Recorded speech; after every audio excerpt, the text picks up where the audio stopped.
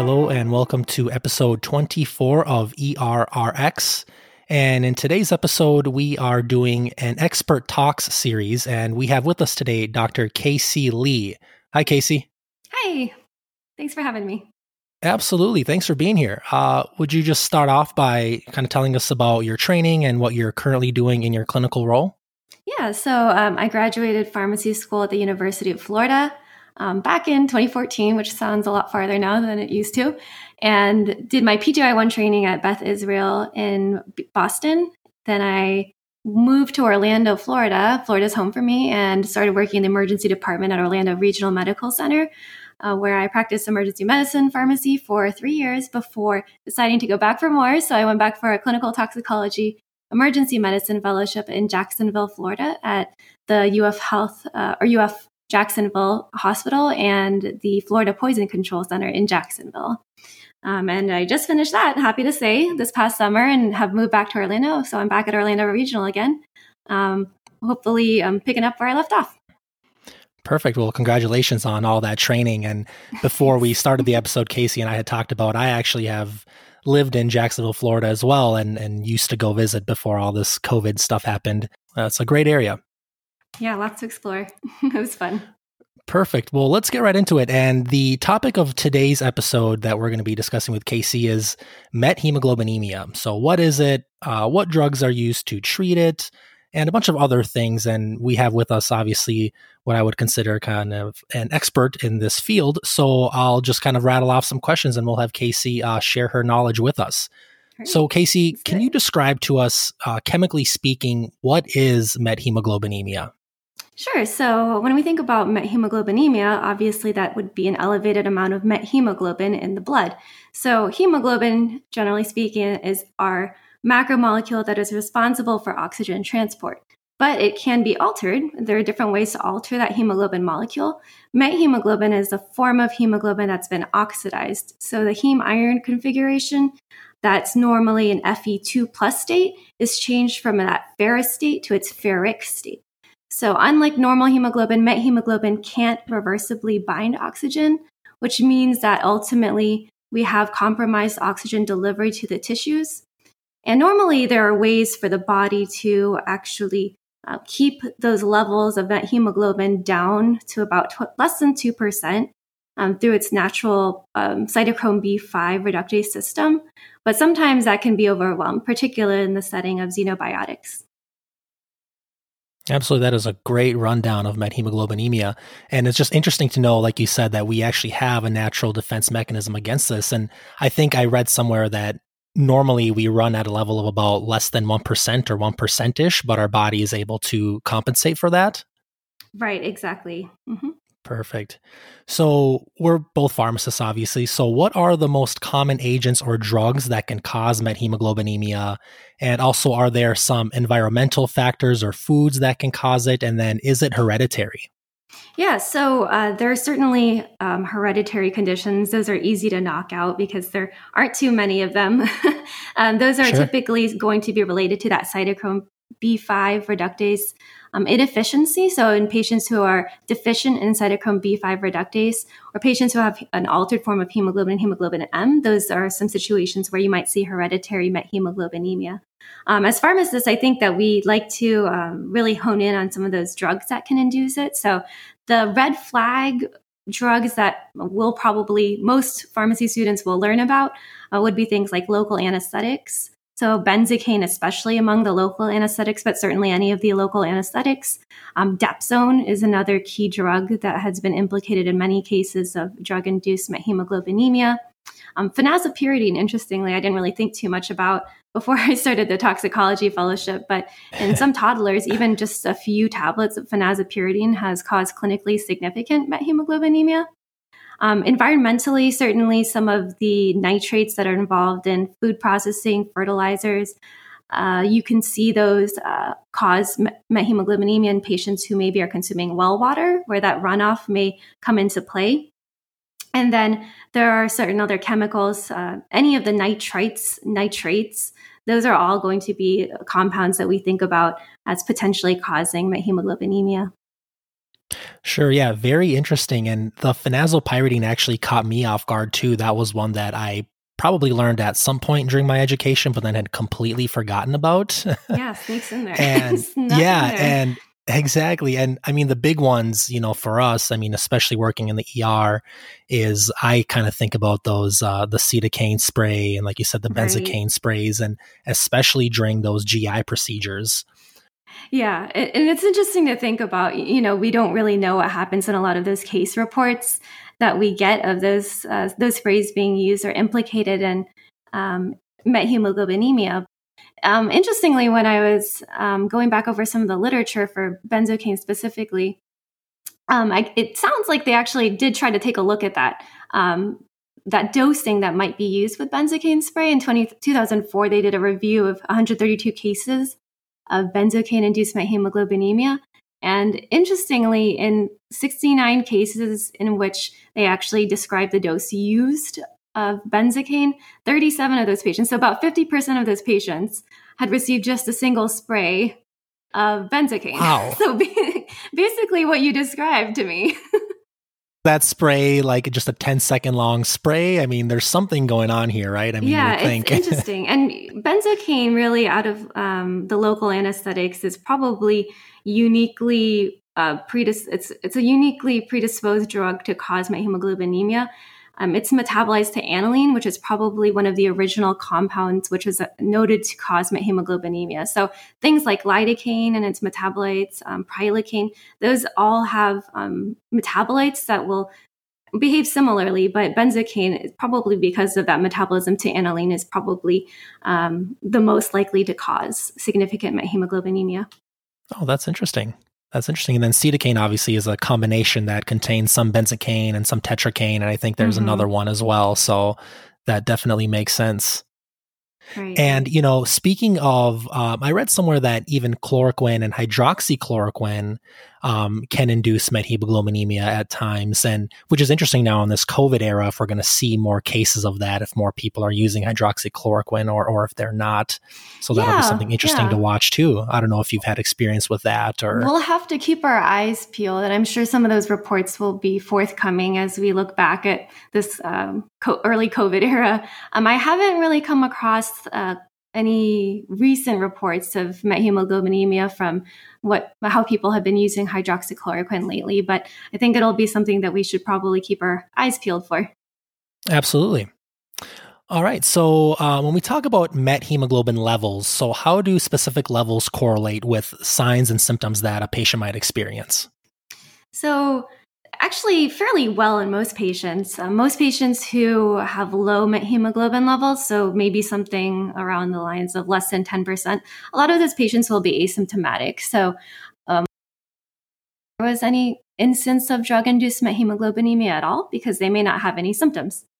Sure. As you move into the 20% range, patients start to become more uncomfortable. That's where they may have symptoms like headache, they may feel dizzy, may feel lethargic.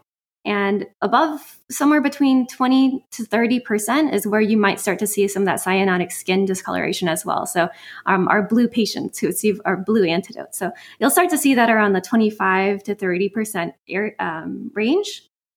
Once you hit the 40s and the 50s, that's where we see our very serious toxicity start to form. So the neurologic symptoms, cardiovascular collapse, seizures, shock, those are all associated with higher levels, between 50% to 60% or higher, even in some very severe poisonings.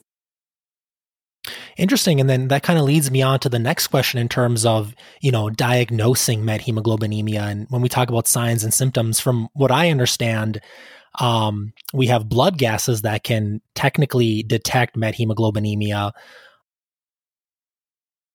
Things actually don't help us in the diagnosis. For example, oxygen saturations or like your standard pulse ox. Is that correct?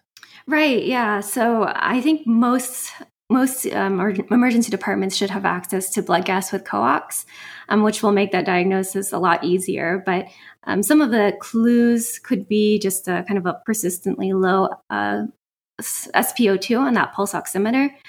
Sure. pulse oximeters are pretty interesting, and there's some variability in terms of the machines themselves, but the methemoglobin actually will absorb at a wavelength that's very similar to deoxyhemoglobin. So that's why patients with significant methemoglobinemia can look cyanotic, have that chocolate brown characteristic textbook phrase blood color.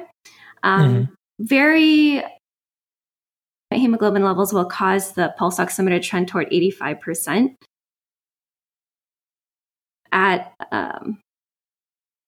absorbs red and infrared light, which the pulse oximeter depends on, equally well.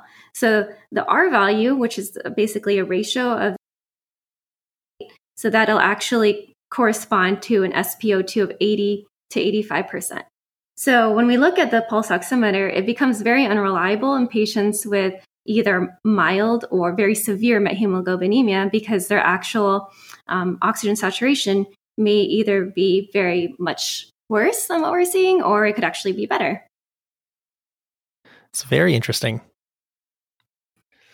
And if we have obviously a patient with the methemoglobinemia, what are some tried and true treatment options? So the most widely accepted treatment for methemoglobinemia, of course, is going to be our methylene blue, our blue antidote for our blue patient. I like that. I'll have to remember that. Yeah, that's my favorite for the med students and the pharmacy students coming through that they never forget. So methylene blue is a great drug. It's an old drug. Originally had been used as an antiseptic, but it was actually back in the 30s that it was first used for aniline-induced methemoglobinemia. So it's dosed at 1 to 2 milligrams per kilo of body weight.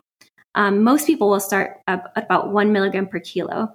And that's given over 5 minutes to lessen some of that injection site pain.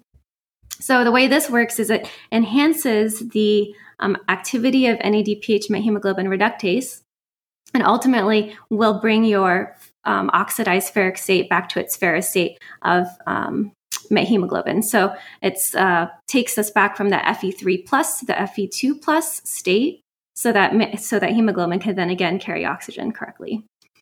I think it's probably one of the most interesting drugs that we can dispense in the pharmacy because it is such a very deep, pretty shade of blue. And I think one of the biggest things to note here is that you can repeat a dose if you see a partial improvement. Although larger doses are unlikely to be beneficial and actually may contribute to your problem and cause things like hemolysis. And in some cases, when given with other agents like serotonergic agents, have also been implicated in serotonergic toxicity and other adverse effects. Yeah, that's a great point. And so to be clear, when we talk about methylene blue and we talk about using methylene blue, it's my understanding that we usually don't use it unless levels are somewhere around 20% or greater, or if you have a patient that's compromised with lower levels, that would be an indication for methylene blue. Is that kind of your takeaway from it as well? Right. So sometimes you'll get these patients who come in and you may either incidentally or because of your clinical suspicion, get a blood gas with co-oximetry and identify that they have an elevated methemoglobin level. But if they're asymptomatic, then generally those patients don't need methylene blue. Or if patients are very mildly symptomatic, they may benefit from some supplemental oxygen and not necessarily need treatment with methemoglobinemia. Generally, you won't see patients with a level less than 20% needing treatment with methylene. But sure, there's certainly, based on the patient's clinical presentation, if they're very symptomatic, out of proportion to what we'd expect from that level, it's still worth that challenge. Great. And I know you had mentioned, that potentially it can cause or contribute to serotonin syndrome in patients that are taking serotonergic agents. Tell me a little bit about, if you can, in the setting of G6PD deficiency and the controversy there with using methylene blue in these patients. Right. So there's two concerns with patients who are G6PD deficient. I think a big concern would certainly be hemolysis, and those patients might be more susceptible to hemolysis after use. Probably the more common and the bigger issue it would be that it wouldn't work. So G6PD deficient patients wouldn't be able to convert NADP to NADPH, which is actually needed to convert methylene blue to its leukomethylene blue form. And that leukomethylene blue is actually responsible for the reduction of Fe3 plus to Fe2 plus. So yes, risk of hemolysis, but even more so, we're not likely to see a good response from those patients who are G6PD deficient. Great. Very, very interesting stuff, all of it. Is there any tips or tricks for giving methylene blue? I know personally I've only seen it given once or twice. Actually, the first time I've ever seen it given, it was more for vasoplegia for a patient that was on, 3 or 4 pressors, but I've never really given it for this indication in my, few years in the ER. Have you personally given it? Are there any tips and tricks with giving it? Any side effects we should watch out for? Yeah, I've over the phone recommended it more often than I've actually dispensed it, which I think has been once in 5 years. Sure. They don't actually walk in through our doors super often, but I think the most important things to know are that the local response is probably the most uncomfortable side effect for patients. A good IV and a good flush afterward will help diminish some of that infusion site pain that can happen sometimes with methylene blue. Otherwise, it's generally pretty well tolerated. There are some reports that you might see a slight dip in the pulse ox reading because of the methylene blue's its own intrinsic absorbance. Haven't personally seen that happen or had anyone describe that.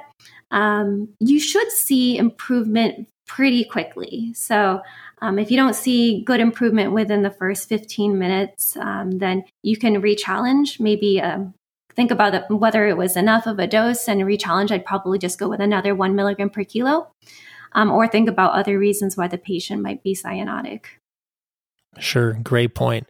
Well, that about wraps it up on my end. Do you have anything else that you would want to add or anything you want to circle back to? No, I think it's a really great topic and definitely one where pharmacists are very useful in kind of reviewing possible agents that could be causing it. It's a very enjoyable disease state because it responds very well to therapy. Yeah, so, it's always gratifying. Kind of a fun one. Yes, yeah. Very gratifying. Absolutely. Well, thank you, Casey, so much for your time and for your expertise in this disease state. I really appreciate having you on. Absolutely. Thanks for having me.